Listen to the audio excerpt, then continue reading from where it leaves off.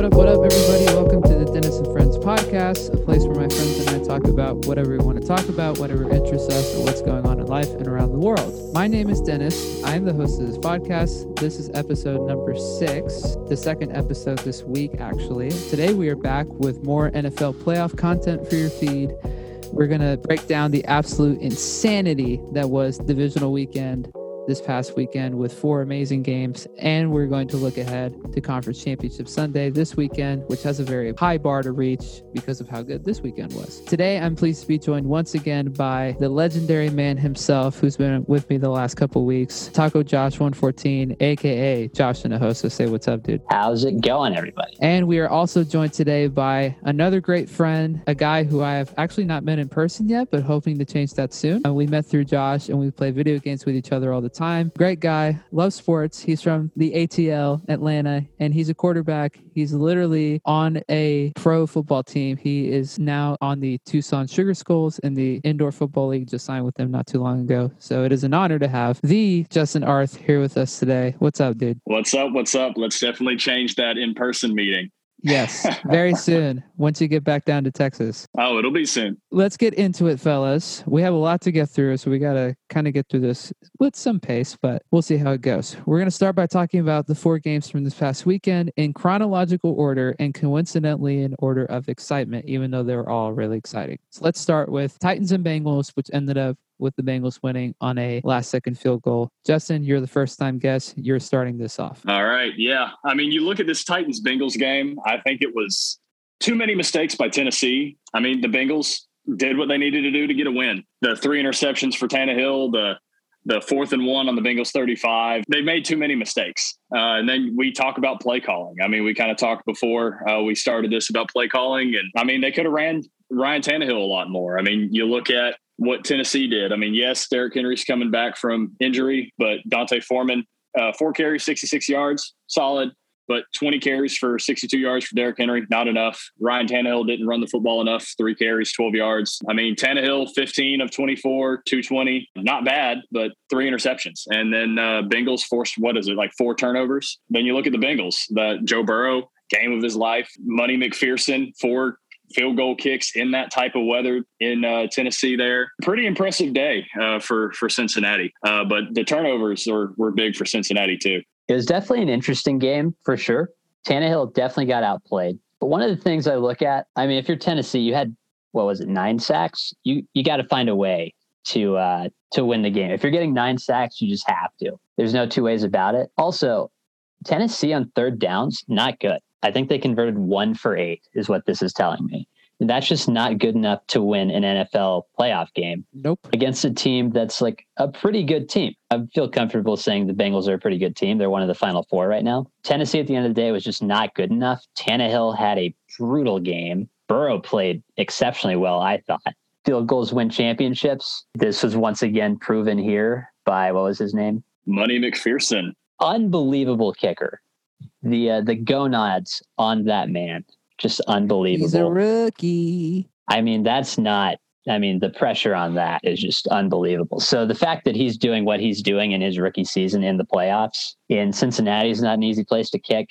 And Tennessee in the fairly cold is not a super easy place to kick. So shout out to Money McPherson. Tennessee at the end of the day, defense played very well, I thought, even with Burrow kind of lighting him up. I thought Tennessee's defense played pretty well, but not good enough at the end of the day. Not surprised by Burrow's poise. We've seen it since his days at LSU. We've seen it this year a lot, just the way that he handles himself. And in the midst of getting sacked 9 times, which is a record, or tied a record, if I remember correctly, he handled himself really well. And just the confidence and the swagger that he has, it really has changed that team, that franchise for the better. And you can see it in just the way that they played, even though, they weren't firing on all cylinders like they usually are. I mean, statistically, their guys had good games, like Jamar Chase, 109 yards on 5 catches. T. Higgins, 96 yards on 7 catches. It was almost 71 yards on 7 catches. Mixon had over 100 yards between running and passing. But just the way that they were able to grind it out. They haven't had to grind it out this year because they can just outscore teams. But they grinded it out in the most important game of their season so far. And that was really good to see from them, especially because, they're so young, position-wise, coach-wise, just the development of this core of their team. It was cool to see it come to display in this way against the number 1 seed at the expense of Josh's, diehard best team in the league. Yeah, man. Diehard Titans fan since like November. But you look at this Bengals team too. I think that was the last box they had to check. Can they grind out a win? They did. I mean, you can see they can win shootouts. They say you can now see they can win defensive grinded out type games. This team's dangerous. Yeah, I'm not counting them out on Sunday, that's for sure. Anything else on this game? Yeah, I want to talk about the play calling for a second. The 4th and 1 call near the end of the game on the 35 is brutal. Yeah, on 35. That's got to be. I mean, I don't play football, obviously, and you do, Justin, so maybe you can talk into that. That's got to be a QB sneak, right? Yeah, that has to be a QB sneak. I mean, the only other thing you can do is with a healthy Derrick Henry, give him the football and let him run over 6-7 guys and then just fall forward. All you got to do is get the ball and fall forward. You're 6'4", you're getting first down. But no, I mean, the only other thing you could possibly do is, and this is a little more risky, but run a read option with Tannehill. Allow him to put your fastest running back in the game. Don't even put in Derrick Henry, fastest RB in the game. Read the defensive end, make the right read, get the first down, slide, go for a field goal, get a touchdown, whatever. Keep the drive alive. But no, I mean it's got to be. It's got to be QB sneak there. Quick question before we move on to the next game, and I just thought of it. Is Tannehill the quarterback of the Titans next season? Considering all the stuff with certain guys, is he still there in September? I think so. I think so. Yeah, I think so. I mean, you look at, and this is a situation I'm in as an NFL undrafted free agent trying to get into the league and all that too. I mean, you look at the quarterbacks in the league that are retiring, you look at the quarterbacks in the league that are elite, and you're starting to get to a level where there's maybe really only 5 or 6 elite guys now, and everybody else is just collecting a paycheck and above average at best. I personally really like Ryan Tannehill, the swagger he brings, but you get a little Kirk Cousins out of him. And Kirk's a guy that I like too. You have to say, okay, is he the guy that's going to win you a Super Bowl? Maybe not. But then again, you've seen it with Jimmy Garoppolo. He can get you there. So the biggest thing is how much of a salary cap is he going to commit to taking from the Titans, which he's got a contract through 2023, 2024? He's got an opt-out after 2023. I'm looking at it. And then he is, with the option, he's through 2025, but there's an opt-out after next season. Okay. Yeah. I mean, you look at that, and Tannehill's definitely the guy next year. Maybe you reevaluate next year. You look at the Minnesota situation with Kirk Cousins, even Atlanta with Matt Ryan. There's guys that they're all solid and borderline elite level guys, but they're not going to be the ones that step up in the prime time like the Burrows, like the Josh Allens and Patrick Mahomes that we're going to talk about later. Okay, let's talk about the next game that happened later that night. The very ugly game of 49ers and Packers at Lambeau that ended up with the Niners winning 13-10 on a Robbie Gould field goal, because field goals win championships. The word of this podcast when it comes to NFL playoffs, as Josh and I have said multiple times the last 2 weeks, brutal. Josh, why don't you start on this one? This, to me, was the worst game of the 4. And it's tough, right? Because all 4 games were incredible, or at least close. This game kind of sucked, if we're being honest with ourselves. The Packers, it looked like the Packers had it, right? They ran it. They scored on the first one, or on their first possession. And then it was, I believe, Mercedes Lewis fumbled on the second possession. And that, to me, just took the air out of the sails. And Green Bay just wasn't really able to recover after that. Like, I don't know what happened. Like, you would think a fumble on the second drive with Aaron Rodgers, you'd be able to figure it out to a certain extent. And they just did not. Yeah, they just did not figure it out at all. And not this is a bad thing. Rodgers was very dependent on Aaron Jones and Devontae Adams. They had 18 receptions combined between the two of them. The rest of the team had 2 receptions, and one of those was the Mercedes Lewis fumble in the second possession. And that's pretty indicative of the Packers, though, I feel like, throughout the year. They're very reliant on Jones. They're very reliant on Adams. Rodgers played well. He didn't play well enough, but I think he outplayed Garoppolo for sure. The Niners did not play well at all, in my opinion. But what do you think, Justin? Yeah, I mean, I think this game is weather and defense. And then let's talk about special teams too. I mean, I think special teams like you said, Josh, won the game for San Francisco. I'll go on record and say, with how momentum went, San Francisco won this game, in my opinion, whenever they blocked the field goal going into half. I think that's what really changed momentum. Yeah, San Francisco didn't score until the third quarter and then went on that 10-point spread in the fourth quarter. Offensively, they didn't score a touchdown all game. And they still won the football game. And so you see what they can do in Dallas, putting on the Kyle Shanahan offensive dream team like 2016 Atlanta Falcons. And then they can go grind out a game like this. I mean, I think that's what Jimmy Garoppolo's meant to do. But this defense was good, was solid. Packers defense was solid. But I think the two things that really kind of gave this game away was the Packers sputtering on offense and special teams, whether you want to say it's Green Bay special teams being absolutely terrible and you need to fire the special teams coordinator, or San Francisco just playing with their heart on fire. And that game was probably the worst of the weekend, but it's still a 3-point last second field goal to win the game. To me, you can say Green Bay's special teams lost this game, but at the end of the day, you got to score more than 10 points at home. You just have to. Exactly. You're Aaron Rodgers. You just have to find a way to score more than 10 points. And you have to find a way to score more than 3 points on your final possessions, not including the first possession. Like, it's just got to happen. So the special teams, it looks bad. It does. The blocked field goal, the blocked punt, that's 10 points right there. But if you are Aaron Rodgers and you want to be considered one of the best of all time, these are the games people remember. It's the big one. It's the playoff games. And it was a real stinker for Green Bay offensively. But we could ask this too. I mean, how much of it is the fact that the Packers are so reliant on Aaron Jones and Devontae Adams? They have nobody else. And that's why Aaron Rodgers wants to leave, or wanted to leave in the first place, right? They didn't give him any help. They didn't draft offensive linemen in like 8 years. I mean, they only had 2 guys on offense that could do anything productive. I mean, AJ Dillon did well whenever Aaron Jones was out for injury, but then he became a non-existent running back again. Not all good things end great. And I think Aaron Rodgers' career in Green Bay ended in a stinker. You bring up Dillon, Justin, and it's interesting that you mentioned that, because the whole year I've just heard him being the cold weather back. He's their guy to go to when it gets cold. And he did nothing. He had 7 carries, 25 yards, absolutely nothing. Like you said, non-existent. It was just a weird slugfest. There was like a very odd tension throughout the game that like kind of went in and out. And then just the way that, the Niners didn't score till the third.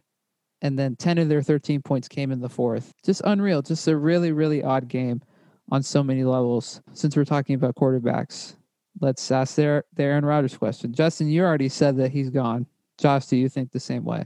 I think the decision comes sooner than people think, because like teams just have to know your roster going into the draft. Like, you have to know, am I drafting a quarterback or do I have Aaron Rodgers? Because that's a pretty big addition. And that contract is not small. Like, Rodgers is still getting paid. So there's some salary cap stuff you have to work around. I don't know, man. Like, I think his best shot at winning might be in Green Bay, but I don't know if he views that as his best shot of winning. Well, see, I would kind of differ there. I mean, let's first look at the Packers the cap for next year.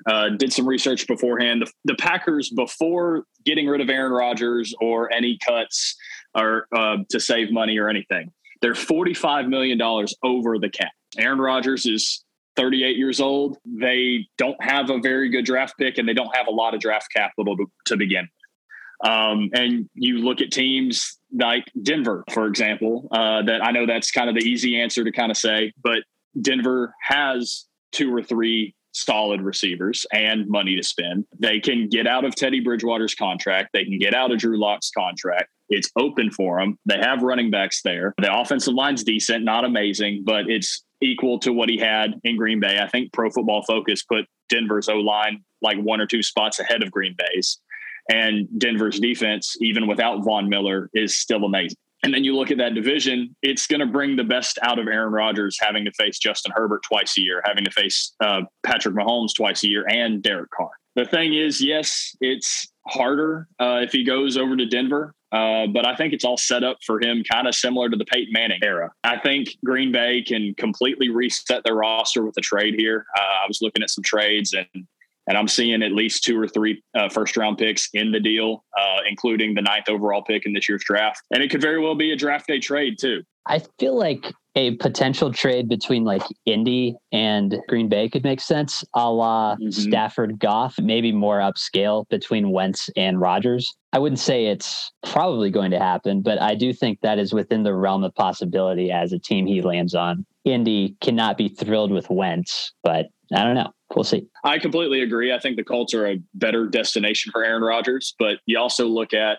how much draft capital do they have and what do they have really to give up?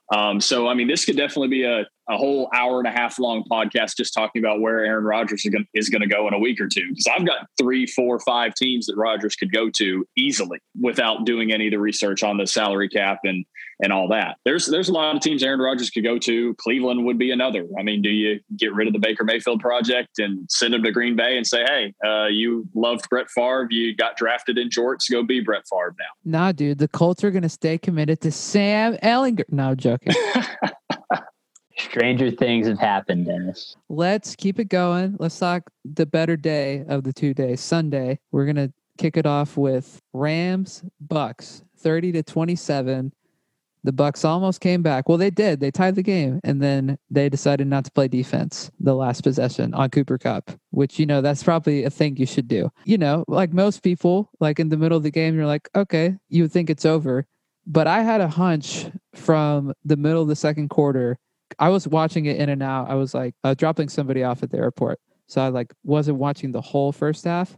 But once I saw the score and realized the circumstance, I just had a hunch from the beginning that Brady was going to come back, because I know watching him previously that he has the capability. And the last time that he was in that, I said, no, there's no way he comes back. And that was, sorry, Justin, at the expense of your Atlanta Falcons. I doubted that he would come back during the game, and he did. So I wasn't going to doubt him this time, and I'm glad it didn't, because it turned out to be a very exciting ending. Lenny did not do so hot coming back from injury, and also surprised that they didn't roll out anybody else, considering they had 2 of their backups play last week, and they literally kept it to Lenny. I mean, he had 2 touchdowns, including the one that tied to the game, but overall, not like a great game for him. Mike Evans, really awesome game. I mean, he's been their stud all year.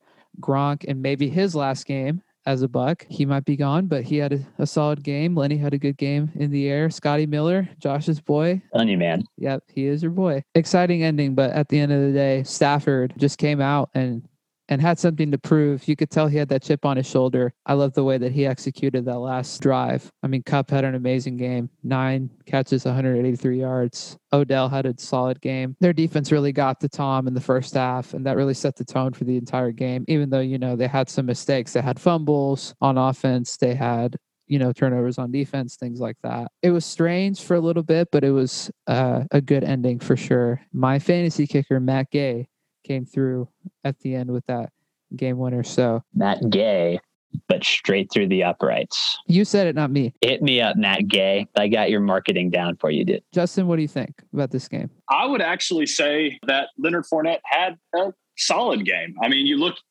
they were down 27-3. So the way you're going to come back in the football game is to throw the football. 54 attempts for Tom Brady. Fournette still had 9 catches for 56, averaged 3.9 a carry and 2 touchdowns. I think that's a pretty solid game for what you're asking Fournette to do in this offense. But the big thing that I want to say is I think we've kind of all gotten past the 28-3 now. There's a 27-3 lead that's been blown. Georgia's won a national championship in college football. The Atlanta Braves have won a championship won the World Series. Matthew Stafford is a Texas boy, but played at the University of Georgia. I think the curse is done. So I think we can drop 28-3 now. This is just a Tom Brady thing. We could just experience the greatness of Tom Brady. I hated him. Now I don't. I work with him. So you kind of can't hate them now. I would love to say the Rams are in trouble because they blew the lead and then came back and won it. But no, I mean, I think there's something that we like to call the Brady effect. And I think the Brady effect works two ways. The Brady effect on his own team allows guys to rally with him and allows those comebacks and allows guys to be naturally greater than what they usually are because Brady makes them better. But then the Brady effect on the other side of the football is, Tom Brady's playing against you. And if you've got a 28-3 lead, if you've got a 27-3 lead, or if you've got any lead in general, the team starts to press too much and makes simple mistakes. And you saw that from the Rams. And you kind of see that kind of Kyle Shanahan type play calling again, even from Sean McVay, where you saw it in the Super Bowl too with the Rams against Brady. They got too conservative, but McVay kind of smarted up towards the end and was able to kind of allow Stafford to go to work, and Stafford had the hot hand and made plays. But I think this game's really ultimately the Brady effect, and the Brady curse may be gone. Brady, obviously elite, led a great comeback. I want to talk about Stafford for a minute because he played well with basically no running game. I don't think of Matt Stafford as one of those top tier guys that can win you a game. I mean, he keeps you in a game, but very rarely, in my opinion, is Stafford the reason you are winning games. He sure helped. Him and Kupp as a duo were unbelievable this game at the expense of Antoine Winfield, unfortunately. Oh, yeah. Wah, wah, wah. And Todd Bowles being dumb as a defensive coordinator. Stafford balled out, though. I mean, he was really good. Yeah, well, see, that's the thing. I kind of differ in the opinion. I think Stafford's one of those elite guys that can go win you a game. He's just kind of needed the play calling around him. I feel bad for the Bucs defense. Antoine Winfield, love the kid. He's going to be great. But I think Stafford went out and won that game. McVay learned. And the team, I think, is going to be very dangerous. And we'll talk about the running game later when we preview the matchups for the NFC Championship, because I've got a lot to say about what the Rams need to do to win this game. But it's very 2016 Falcons-esque coming from a Falcon fan. I mean, this team looks very promising. Is that Brady's last game? I don't think so. I think he's got one more year. Less likely than last week when I predicted that. But I think he still has one more year. I'll bring in some insider information from the legend Tom House himself. Tom has consistently said, Tom Brady, speaking to Tom House, has consistently said, I want to be the first quarterback to play to 50 years old. The only thing that concerns me, and what he even texted Tom before the game on Sunday, was I'm nervous about this offensive line. So I think Brady at least waits to see what they do on the offensive line, because I think the team's good. They need to be able to move salary cap a little bit. But if they can improve the offensive line, stay healthy, and keep Brady upright, I have no doubt that he'll play to 50. But at the same time, if they don't improve it, I think he comes back for one more year. But if they don't, he's already made comments about he's wanting to be a good husband and a good father. And he's already got the TB12 method set up for his business after, let alone he's married to Giselle. So everything's set up for him. The retirement phase, Gronk will go with him wherever he goes. I think Brady gives it at least one more year. But a lot of that's so dependent on what they do on the offensive line. We talked about the offensive line. We didn't talk about it earlier, but the injury to Tristan Wirfs, brutal for them. I mean, that is a big blow to that offensive line. And I think it showed in this playoff because he was under duress, I think, more than he would have liked. I would say, he just led the league in passing, y'all. Like, he's got lot of this year's league MVP. Yeah, he's got a lot of good years left in him. Maybe not a lot. I would say he's got 3 or 4 good years in him if he wants. Like truly elite years. And then maybe falls off a little bit towards the end when he's getting closer to 50. I don't know. It'll be very interesting because I do think that the family thing and his kids growing up without him really there 4 months a year, I do think that's a serious thing that he's like, is this worth it? But I also think he's probably addicted to the competition, if we're being honest. No, it wouldn't surprise me either way. I think he's got another year, or if not more, but I still wouldn't be surprised if he does hang it up. Is this Gronk's last year, though? I think it is. I don't know. I go back and forth on that one. The only quarterback, he said it, the only quarterback he ever wants to catch passes from is Brady. So if Brady decides he's coming back, Gronk comes back. He's obviously younger, but he's taken more of a beating than Brady has. So I think Gronk will stay as long as Brady does. And if he does leave, they still have Cameron Brate. They still have OJ Howard. They'll be fine. Gronk's 32. I think Gronk feasibly could play another 3 years. He'll probably have to change his style a little bit, but I could see feasibly Gronk playing to 35, at least another 2 to 34. But if Brady retires, he's done. And then that whole Bucs team just becomes completely different. I would imagine a lot of their guys don't come back. Godwin probably doesn't come back at that point. I know he's hurt, so he's not going to come back till later in the year anyway. But he's a free agent because they franchised it, tagged him. So I don't know if he comes back. Let's say this. You lose the Gronk money, you lose the Brady money, a new number 12 in Tampa. Oh, I like the way you think. Do we think he would, though? You think he would want to be coached under Arians? I think they would rub too much, but it's a team that's going to win a Super Bowl. See, I thought that Brady and Arians would rub too much. But do you think Rodgers wants to play and be thought of as Brady's leftovers? Like he's just taking, because that's a part of it too. Yeah, but Aaron Rodgers doesn't give any F's anyway. His legacy is going to be his legacy, so he can do what he wants. Pretty good game, though, I will say. Now let's move on to not only the best game of the weekend, not only the best game of the playoffs so far, but is it fair to say one of the best NFL games we've ever seen in our lifetimes? Because I think so. I don't know about you guys. Oh, most definitely. So let's talk about this crazy game. Justin, you started off. You look at this Bills-Chiefs game. I mean, it was...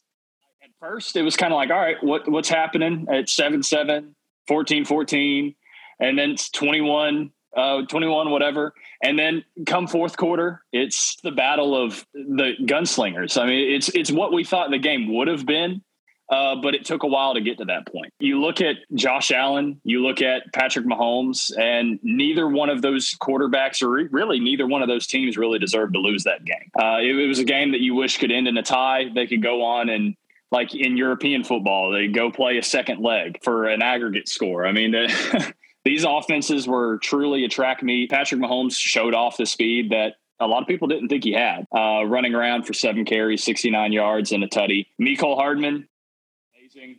But you got to see more out of Clyde Edwards-Helaire, my guy in fantasy. I've had him 2 years in a row, love him. But you've got to see more out of the running game for Kansas City. But in a game like this, you don't need it. I think the real thing coming out of this game is we need to change the overtime rules. The overtime rules need to be changed. I've got my ideas. They're very similar to what Drew Brees tweeted the other day right after the game. Josh Allen didn't deserve to lose this game, but Chiefs-Bills, rivalry that we're probably going to talk about for the next decade. This was a rivalry I don't think people thought was going to happen. Like if you were like 5 years ago, hey, Chiefs, Bills, big time rivals in like 5 years. You would have been like, what are you talking about? What? Excuse me? Are you high? Am I high? Are we high? Collectively? Yeah. I mean, what a game this was. So fortunately, I was able to watch this from start to finish. And that first drive where Buffalo went for it twice on 2 4th downs and got both of them and scored a touchdown. And right then I was like, oh, it's game on. Like we are not here to like mess around. Like Buffalo's in this to win it. And they know they're going to have to put up like 40 points to win. And so they were not settling for anything less than a touchdown on that first drive. That was a great game. That reminded me a lot of, looking back at it now, we were young, but the Texas National Championship against USC, because that game was a great comparison. That game was balls to the wall from the opening kick. And this game had that very similar feel of like, it wasn't high scoring in the first half, but you were like, oh, this is going to be like a classic game by the end. And it was. We were waiting for the game to explode, and it did. That last 2 minutes, is that the craziest last 2 minutes we've ever seen in football? Absolutely. 100%. Absolutely. And I've been to the Georgia-Oklahoma Rose Bowl game where that blew up. This game is, I think, the greatest football game of all time. So we talked about the Kansas City rushing. They rushed for 182 yards. Like it wasn't bad. It was kind of distributed out amongst different players. Like Hardman, a couple of big runs. Maybe if you take those away, the averages look a little bit worse. But I mean, they averaged 6 yards a carry. Some Mahomes carries probably weren't intentional. They were scrambles. I don't have that number in front of me. So if you take those away, the average is less. All but one, I think, were scrambles. The rushing, it wasn't great. I don't think it was bad looking at it after the fact, even with if you take out the scrambles and maybe let big McCole Hardman run that kind of popped. But both these quarterbacks, I mean, were insane. Yeah, Josh Allen played a perfect postseason, and he only played 2 games. So Yeah. it's just a super bummer. The one thing that I wish we saw more of in this game, because the stars for Kansas City showed out. I mean, Tyreek had an incredible game. He threw up the deuces on that touchdown. Travis Kelce had a great game. As far as Buffalo goes, I mean, Gabe Davis, unreal performance. But you look down the list, Dawson Knox, breakout year, only 2 catches for 9 yards. Stephon Diggs, their guy, their number 1 guy, only 3 catches for 7 yards. Circumstances, they were probably doubling them, and Gabe Davis, was wide open on a lot of those plays. So I get that, but I wish there was a little more of that. I wish that would have been distributed out more. But for the benefit of Mr. Davis, he had an all-time performance. Just an absolute crazy game. I was doing something in the middle of this game, so I didn't get to watch as much as I wanted to. But anytime that I could in the middle of what I was doing, I was like locked in, especially that fourth quarter. And I got home right when the last 2 minutes started. The drama, all the stuff that happened was just it felt like a blur looking back on it now. And it felt like it took a long time. It felt like it was a whole quarter, but it was literally 120 seconds of football. The one thing that people have been talking about a little bit this week on like sports media, sports TV, is should the Bills have done like a pooch kick, which I don't think it wouldn't have mattered. I think Mahomes is that good that he would have done it if he had like 9 seconds, and if they would have gotten like a decent run back on a pooch, they still would have gotten it. He was just that good. It was just meant to be. It's real easy to look back and say like, oh yeah, that should have pooched because that would have taken a couple seconds off the clock. Maybe that's one less play, whatever. But also you have to think about the flip side of that is on the off chance that say Tyreek Hill or your best, fastest guys are out there and that pops for a touchdown. You look like an idiot. Why didn't he kick it through the back of the end zone? He has 13 seconds or whatever. You got to trust your defense to be able to hold him to under 40 yards or whatever that distance was to get to that field goal range. So I don't know. It's an interesting one because maybe it does take a couple seconds off the clock, but I don't know that it's necessarily worth the risk. I think you want to trust your defense in that situation because you have a really good defense if you're Buffalo. I'll be gassed at that point. Both of these defenses were ranked 1 and 2 in 2-minute defense going into this game. 1 and 2. The last 2 minutes, there's no explanation for it. There's really not. Mahomes showed up, and then Allen showed up, and then Mahomes showed up again, and then Allen showed up, and then Mahomes showed up, and then there was a coin flip, so Mahomes showed up, and then the game was over. Just a bonkers 2 minutes. Before we probably go into talk about should the overtime rules be changed, to kind of answer the question there, Dennis, about why did Stephon Diggs not show up, Mike Hughes, a former teammate of Stephon Diggs in Minnesota, covered him the entire game. He went wherever Stephon Diggs went. He was number 1 corner. He's going to travel wherever Diggs went in motion because they pretty much just played a cover 1 shell the entire time just to follow Stephon. And then you'd have safety help over the top every once in a while, depending on if they really wanted to play zone or man. But no, I mean, Mike Hughes, solid corner for Kansas City, obviously not one of the most elite corners, but he's kind of got the home field advantage being a teammate and having to practice against him one-on-one in Minnesota and being able to now play against him now in the postseason. The Bills stars really needed to show up. They didn't. But let's talk about this too. I mean, we failed to mention this earlier. Kansas City feels like a 1 seed, but both 1 seeds went down this week. First time since 2010 that's ever happened. The AFC it felt like they had multiple 1 seeds. Like you could be like, yo, Kansas City's a 1 seed. You'd be like, okay, sick. Or you could have been like, yo, Buffalo's a 1 seed. You're like, cool. In Tennessee, you're like, okay, yeah, that makes sense. So there's like multiple teams how they did it, but they did it. Yeah, there's multiple teams in the AFC this year that were 1 seed capable. But yeah, it just worked out that Tennessee was the 1 seed. A quick little note before we briefly discuss the OT rules thing. Tyrann Mathieu, who got hurt on the very start of the game, just a little update. He is questionable for this weekend, has a chance to play. Good for Kansas City. All I have to say about the OT rule stuff is that it should have been changed a long time ago, way before even the Chiefs-Patriots game a couple years back. It should already be changed. So change it now, especially with one of the better games that the league has had ever, one of the best NFL games of all time, I would argue. For it to end in that way, you got to change it now, or else it will never get changed. Would agree. I agree. But there is one thing to say to kind of play devil's advocate too. Something I've heard as being a Formula One fan. You see how Formula One ended this year with the Lewis Hamilton, Max Verstappen issue and how the FIA did some sketchy things to only let 5 cars unlap themselves, things like that. Formula One's kind of gone by this their entire 70 years of existence. Any good publicity, bad publicity is still publicity. And so the NFL seems to be kind of going towards that route.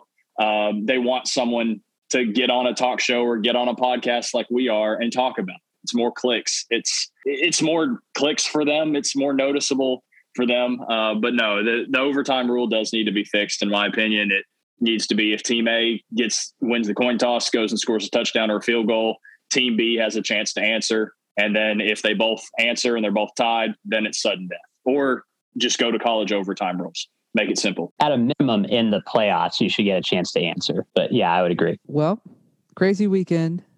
I don't know if this weekend we'll be able to top it. But speaking of this coming weekend, let's talk about it now. We have 2 games, 2 spots for the big game at SoFi in 2 weeks. First is the AFC game. The Bengals are going to Arrowhead on Sunday. Let me get the betting numbers here. The Chiefs are a 7.5-point favorite at home, over under 54.5.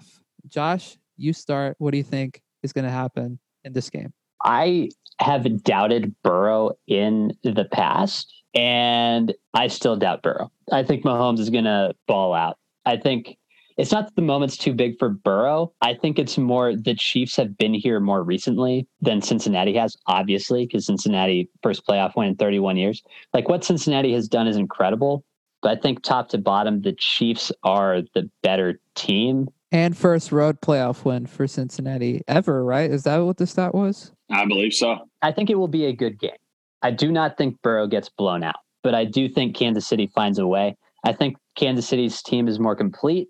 I do think, though, if Matthew is out or even not 100%, that is going to be a problem for Kansas City's defense. Cincinnati has a very, very good and explosive offense. And so any pieces that are out for Kansas City, I think, is a fairly significant blow. But I would still say Kansas City finds a way. Kansas City's offense is very, very good, and they can seemingly turn it on whenever they need to. So I'll go Kansas City. Was a spread there, Dennis? The spread is 7.5, and the over is 54.5. I would take Cincinnati on the spread, but I'll take Kansas City to win the game. I'll go Kansas City by 4. I'm kind of with you, but I keep going back and forth. So for me, I look at the swagger that Burrow has and that these young guys have with Cincinnati, and it's hard to bet against them.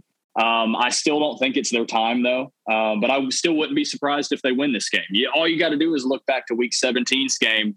Burrow was down 14-0 to Kansas City and came back and won 34-31. This team can beat Cincinnati, or can beat Kansas City, I should say. Cincinnati can beat Cincinnati too. This game is going to be, I think, another great game. I don't like the spread at all. I think this is going to be less than a 1-possession game the entire game. I see it going either way. You even look back at in Week 17, Kansas City still had 4 sacks on Burrow. They were up 14-0 and allowed the comeback. I think the biggest kind of X factor here is Cincinnati's defense. Burrow is going to light up Kansas City's defense, but the defense for Cincinnati has to force turnovers. If they can force turnovers and the offense can run the football a little more effectively this week with Joe Mixon, they'll be able to neutralize that Kansas City crowd. I think Cincinnati can go in and win this game. But with all that being said, I think Kansas City is a little too much. I think postseason Patrick Mahomes is a whole nother level. I think Joe Burrow will get a Super Bowl or 2 very soon. But I say Kansas City 33-30. Worth noting before you go into it, Dennis, that Week 17 game decided on a walk-off kick. So it almost feels like Evan destiny. McPherson. I will go on record. I think the Chiefs win. I will be rooting very hard for Cincinnati. Same here. I think it comes down to this. There's no pressure for Cincinnati at all. They have nothing to lose because they are overachieving, which is good. They're growing a little faster than we all thought they were. I know that they want to win, obviously. Like, you're in the game, you obviously want to win. But they have no pressure compared to Kansas City, who has been there before. You know, the way that they lost the Super Bowl last year still stings, you know. And I think for the Bengals, they're going to be like, all right, let's see if we can pull off something pretty miraculous here. My gut is telling me Cincinnati. I want to say Cincinnati wins this game so bad because they have the pieces to do it. Their defense has been progressively getting better every single week, and they have so much offensive firepower. It's insane. Even though they're young, you can't discount the fact that Jamar Chase has been incredible. You can't discount the fact that if you try to cover him and if you're successful at covering him, well, now you got to deal with T. Higgins. Now you got to deal with Tyler Boyd. Now you got to deal with CJ Uzoma. Now you got to deal with Joe Mixon. And Joe is just so smart with such little NFL experience. He gets it. And I think last weekend kind of is their breakthrough of like being able to play with a new level of confidence and a new level of swagger. That being said, Pat Mahomes is Pat Mahomes. And much like Brady, I don't think I can go against them. I'm going to say Kansas City wins by 2 because let's get weird. Like you, Josh, I think I'm going to be rooting pretty hard for Cincinnati to win this game. But on record, I think Kansas City wins. It'll be really close. I know a lot of people are probably thinking like, oh, this could turn into like not a blowout, but it could be like a considerable gap. Bengals are just going to have a lot of swag going into the game. And they just have this like attitude starting at the top with their coach, with Zach Taylor, who I've really grown to like over the last few weeks. Just the culture that he's instilled. They're just going to come in and they're just going to do their thing. So we'll see what happens. The real question here, Dennis, is walk-off safety. Imagine. Yeah, I doubt it, but stranger things have happened, last weekend. Burrow has a tendency to roll out in ways that loses yards. So that's true. That is very true. I will say, normally home field advantage, pretty big thing in the playoffs, in my opinion. I don't know that home field is a big thing in this game. I mean, Kansas City, obviously, very difficult to play in, but I think that Burrow and Chase and the rest of the Bengals can handle it. That is as close to a college stadium as the NFL gets, in my opinion. Mm-hmm. And I don't think they're going to be stunned by. I mean, they had to go into Bama at LSU. And you play in some tough stadiums in the SEC. I don't think this is going to be like a shocking thing for them. That title year, they played against Bama in Tuscaloosa and played in Austin against UT. Yeah. So I think they'll be fine. Moving on to the NFC title game, which is the night game on Sunday night. The Rams are at home against the Niners. The Rams are a 3.5-point favorite on the spread, over under 46.5. I'm just going to go ahead and say it because I'm going to be different. I love Deebo and George Kittle too much to not go against them, just out of personal preference. Obviously, I think the Rams are good. I have a lot of respect for them. I think Stafford has been on one. But I don't know. I just think it's going to be a weird game. This whole playoffs have been weird. This whole season's been weird and wide open. And I'm just going to say, let's get weird. Let's get even weirder. I think Deebo's going to have a really great game. I expect him to have a really great game. I expect Elijah Mitchell to have a really solid game. I expect Garoppolo to not be an idiot, but I don't know if that'll happen. I have my doubts about that. I wonder, with how the Rams blew the lead last week, doing that again at home, if it'll be more detrimental if they do that again. And I think it will. And it's not exactly home field for them either, because there are going to be a lot of Niner fans that pull up to SoFi, just like they did in Week 18. Well, have you seen what they're doing for the ticket sales? I know. They're like restricting it to just LA people, which is crazy. I think they have stopped that now because of the backlash. But yeah, the initial is like, what are we doing here, y'all? Yeah, that was a little sus, I will say. I'm going to go against the grain. I'm going to say the Niners win. They're going to win by probably like 3. Imagine Robbie Gould getting another game-winning field goal like he did last week. But like I said, let's get weird. Let's have fun. I'm going to say the Niners win. Not to say that I don't think the Rams can win, because I think they will, and they probably will. But just for my sake, I'm going to go on record. I'm going to say the Niners win. I don't know. I go back and forth on this game. I think this game is a down-to-the-wire game also. The Niners have won like the last 6 against the Rams, have they not? Yeah. And I think like the defensive line for San Francisco is much better than the LA offensive line. And they've been elite the last couple of weeks. And I assume Bosa is going to play. He's not on this injury report I'm looking at. I think that the defensive line being healthy for San Francisco keeps McVay from like being McVay, if that makes sense. It limits what he can do. Because part of the Rams offense is McVay is so creative, and that's not a knock on Stafford, or not saying Stafford's not great or Kupp isn't great or Odell, but they have a really good system And I think that the Niners defensive line, for whatever reason, for San Francisco seems to have their number. It disrupts what they're able to do offensively. I'm going to go Niners by 4. Wow. Okay. I don't know that the Rams are obviously very good, but I mean, we have past games. Like they have lost twice to this team this year. And they have not won against this team in 2 or 3 years. I don't see a way that happens. I think that they will be more prepared. And the last game was a banger. It ended in overtime. I think it'll be San Francisco by 3. I will say I think Stafford outplays Garoppolo, and I think San Francisco still wins. So you look at the last 2 games, 31-10, San Francisco. 27-24, San Francisco.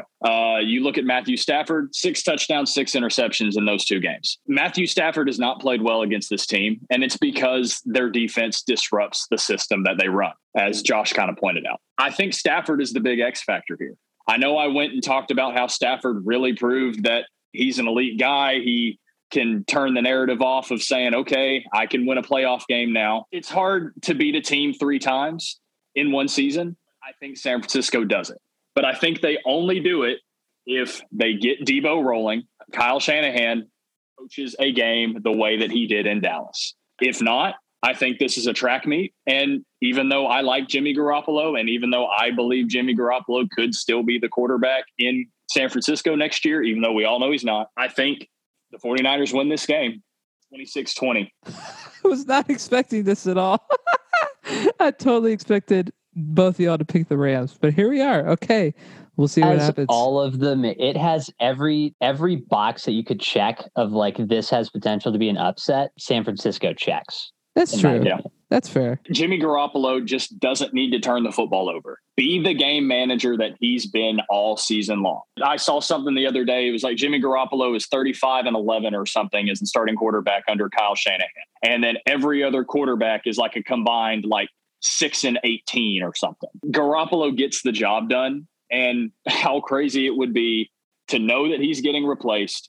But hey, I took this team to 2 Super Bowls in 3 years. I think he gets it done. As long as he doesn't turn the football over, Debo gets explosive plays outside, the defense gets to Stafford, I think they win this game. I think Garoppolo is good enough to win. I keep going back to like Joe Flacco won a Super Bowl, right? You don't have to be an elite quarterback to win a Super Bowl. And I think Garoppolo is good enough to definitely to get you there. I mean, all 4 of these quarterbacks are good enough to get you to a Super Bowl. I think San Francisco's defense is going to be too much. That being said, I think the Rams still put up like 28, 30 points, but I think it disrupts the Rams offense enough that San Francisco can figure out a way to score some points. I'll go on record here and say if the Rams put 24 points on the board or more, the Rams win this football game. But if they don't, you look at the averages, they put 24 up on the 49ers in January when they lost in overtime, but they only put 10 up in November.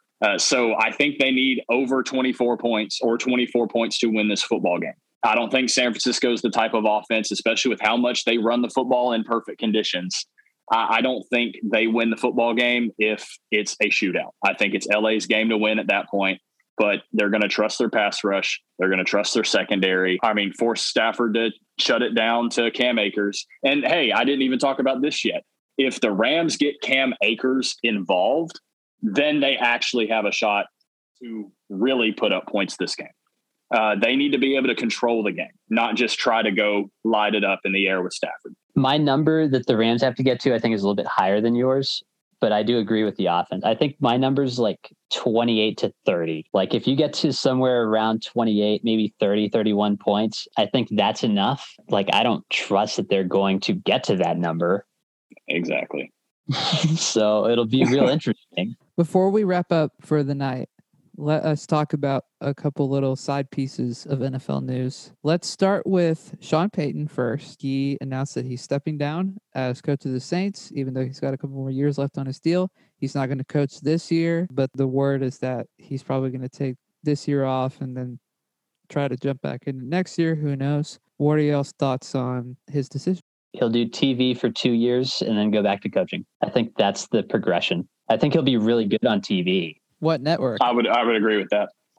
He's what, NFC guy, so Fox. I don't know if they have a job for it. And it could be a situation where they like call up Sean Payton and be like, we will pay you $5 million not to take a job at another network. And you can take your year off and we can, talk about it later and you can come on next year, but just don't take a deal at CBS or NBC or NFL Network or whatever. I think that's a very real possibility, but I do think he winds up in a TV booth for a year or two before he returns to coaching. But I think he does eventually return to coaching. I honestly think that Sean Payton is only going to take 1 year off. I think it's funny the kind of path I'm going to give him.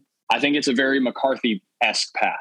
I think he sits out a year, takes some family time, living in Dallas, and he gets on back to take the Mike McCarthy job with the Dallas Cowboys. I'm crossing my fingers there because, he likes his 6 foot, 200-pound quarterback. Hey, I'm right here. I'll go be a Cowboy.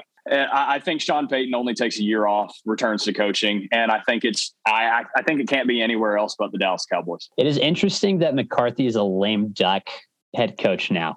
I think it's time's up in the NFL, unless he's going to be a coordinator. I think it's time's up. I side with you, Justin. I think that's what's going to happen. Take 1 year off and then go coach the boys. And maybe that'll make me like the Cowboys because I like Sean Payton a lot. And I used to semi-like the Saints. Let's end with this. We talked about this off air right before we started recording. Justin has some news related to the infamous Antonio Brown, which I'll share that today he announced, or his legal team announced that they're going to sue the Buccaneers for defamation or whatever. But you have some insider stuff as to the background of why AB has been AB in the last couple of weeks with the exit during the Jets game and all the drama that's happened since he left the Bucs.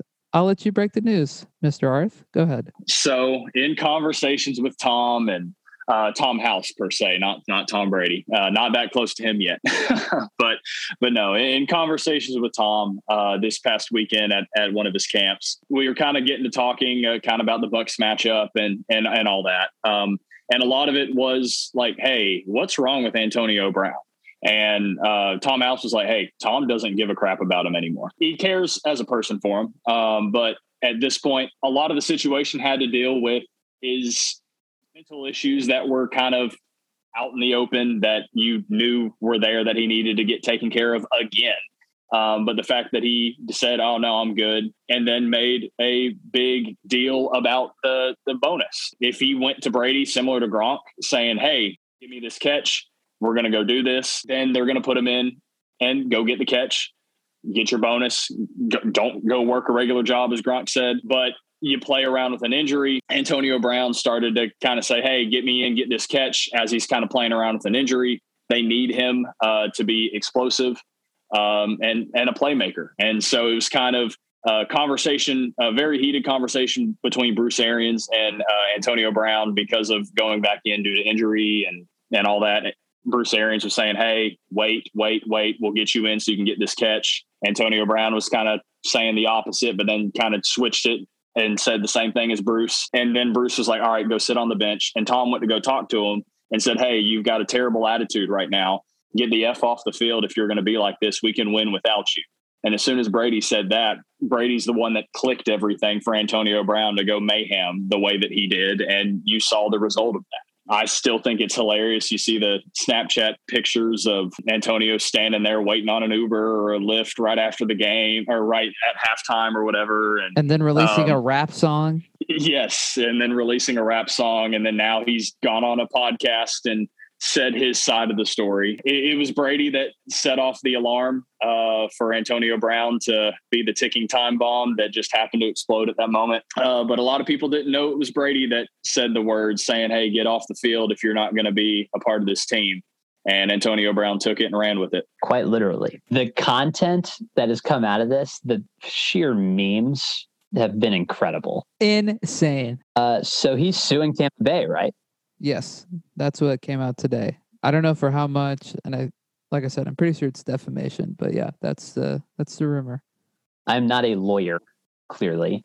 I don't know how Antonio Brown wins this, unless the Bucs just pay him to like go away. Basically, I don't really know. With all the stuff that we know, it's going to be very difficult for Brown to win a defamation case against Tampa Bay, I think.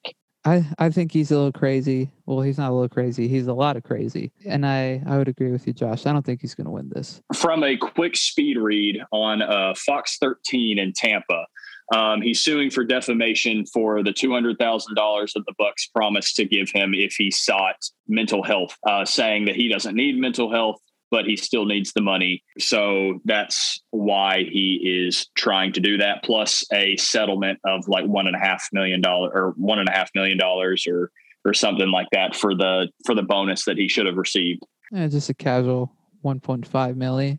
I mean, nice. For the Buccaneers ownership, that's like chump change. But sure sounds nice to me. Fellas, I appreciate y'all hopping on this with me. Justin, thanks for being here and joining the fun. As always. We will do this. So kind of thinking out loud, I kind of think a mega episode for the Super Bowl, and not mega as in like 3 hours long, but like lots of people. I think it'd be fun to have like lots of people on like a Zoom call, everybody spewing out their thoughts on the Super Bowl.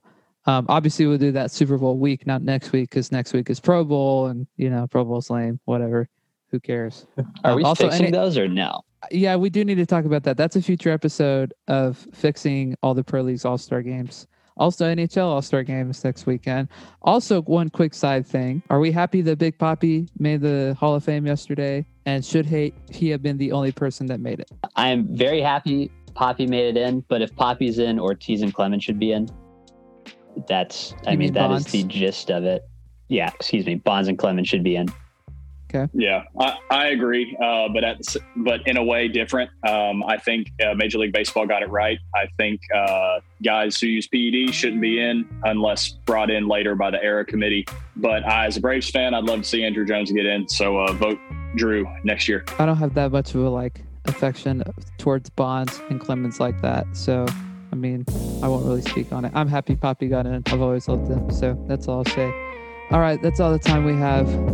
Fellas, thank y'all for joining me. I super appreciate it. We will do this again super soon. All right. Yep. Let's do it. Whoo, boy.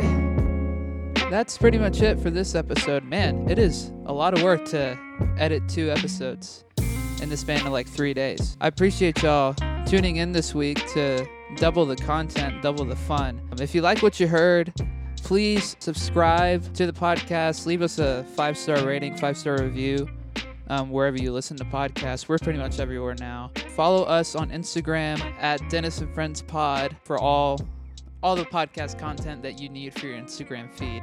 Josh and Justin's Instagrams and Twitters and social medias and all that will be in the show notes. If you want to look at that and follow them, you can from there, and also my social media handles and website and all that fun stuff.